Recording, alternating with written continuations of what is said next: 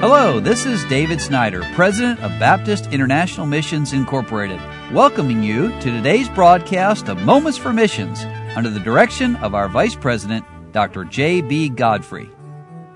Psalm 68 verse 19 says, "Blessed be the Lord, who daily loadeth us with benefits, even the God of our salvation, Selah." Think about that.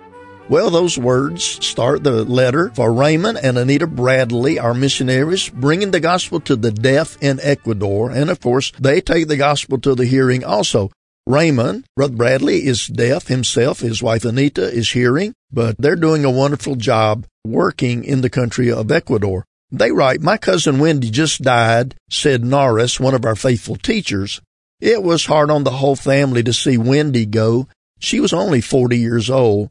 But there was also hope on the faces of the ones who know the Lord. We led Wendy and her mom and sister to Christ several years ago. I was asked to preach at her viewing. The Lord gave us the joy of leading to Christ Wendy's Aunt Petita, whose deaf daughter we helped in the past. We had a burden for this lady for a long time. As the Lord allows us to teach deaf people for Him, He also brings hearing family members to Christ. Sabrina, who's deaf, and her father William, who is hearing, received the Lord recently and were baptized.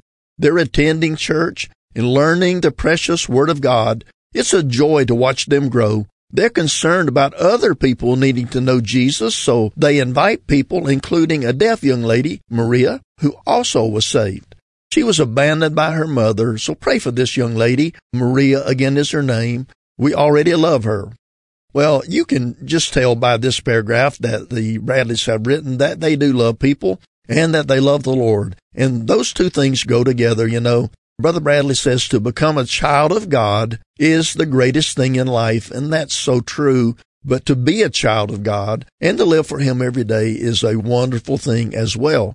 And then the Bradleys add, "Our church people do not have much, but they are learning to be generous givers." One of the missionaries that our church supports is a Venezuelan pastor. God is using him in his church in a tremendous way. Rafael was the keynote speaker of our missions conference. The messages were powerful. There were many decisions made. He also shared what they are going through in Venezuela.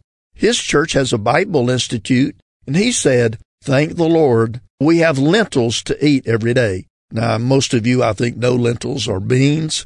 Thank the Lord they have those. The hardest thing is the lack of medicine in the drugstores. Many doctors, teachers, other professionals have left Venezuela. In the midst of all their troubles, God is bringing spiritual revival in many churches there in that country of Venezuela. Praise the Lord for that. Our church filled 2 suitcases with medicine and Bibles. Brother Raphael said upon his arrival in Venezuela, the Lord made him invisible. They did not even check his bags. God is powerful. Please pray for the deaf works that the Lord has allowed us to start in other cities. God is using Pastor Michael, Edith Lanchang, and their 2 sons in Puerto Viejo and Ochone, and Pastor Dennis and Ruth Melgar and their 3 sons working in Ambato and the cities around it. Well, Pastor Mauricio and deaf Cynthia Bermeo and their 4 children are all almost ready to move to Macala. So you can see and hear what God is doing there in Ecuador, as not only do these missionaries win people and disciple them and teach them, but they have raised up a group of local people who are doing the same thing. And, of course, that is so exciting because that's exactly what we want to do.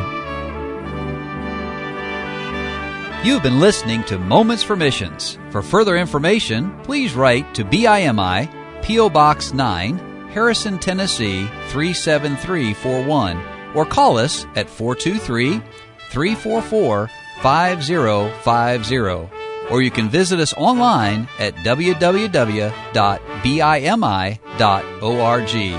Until next time, may the Lord richly bless you.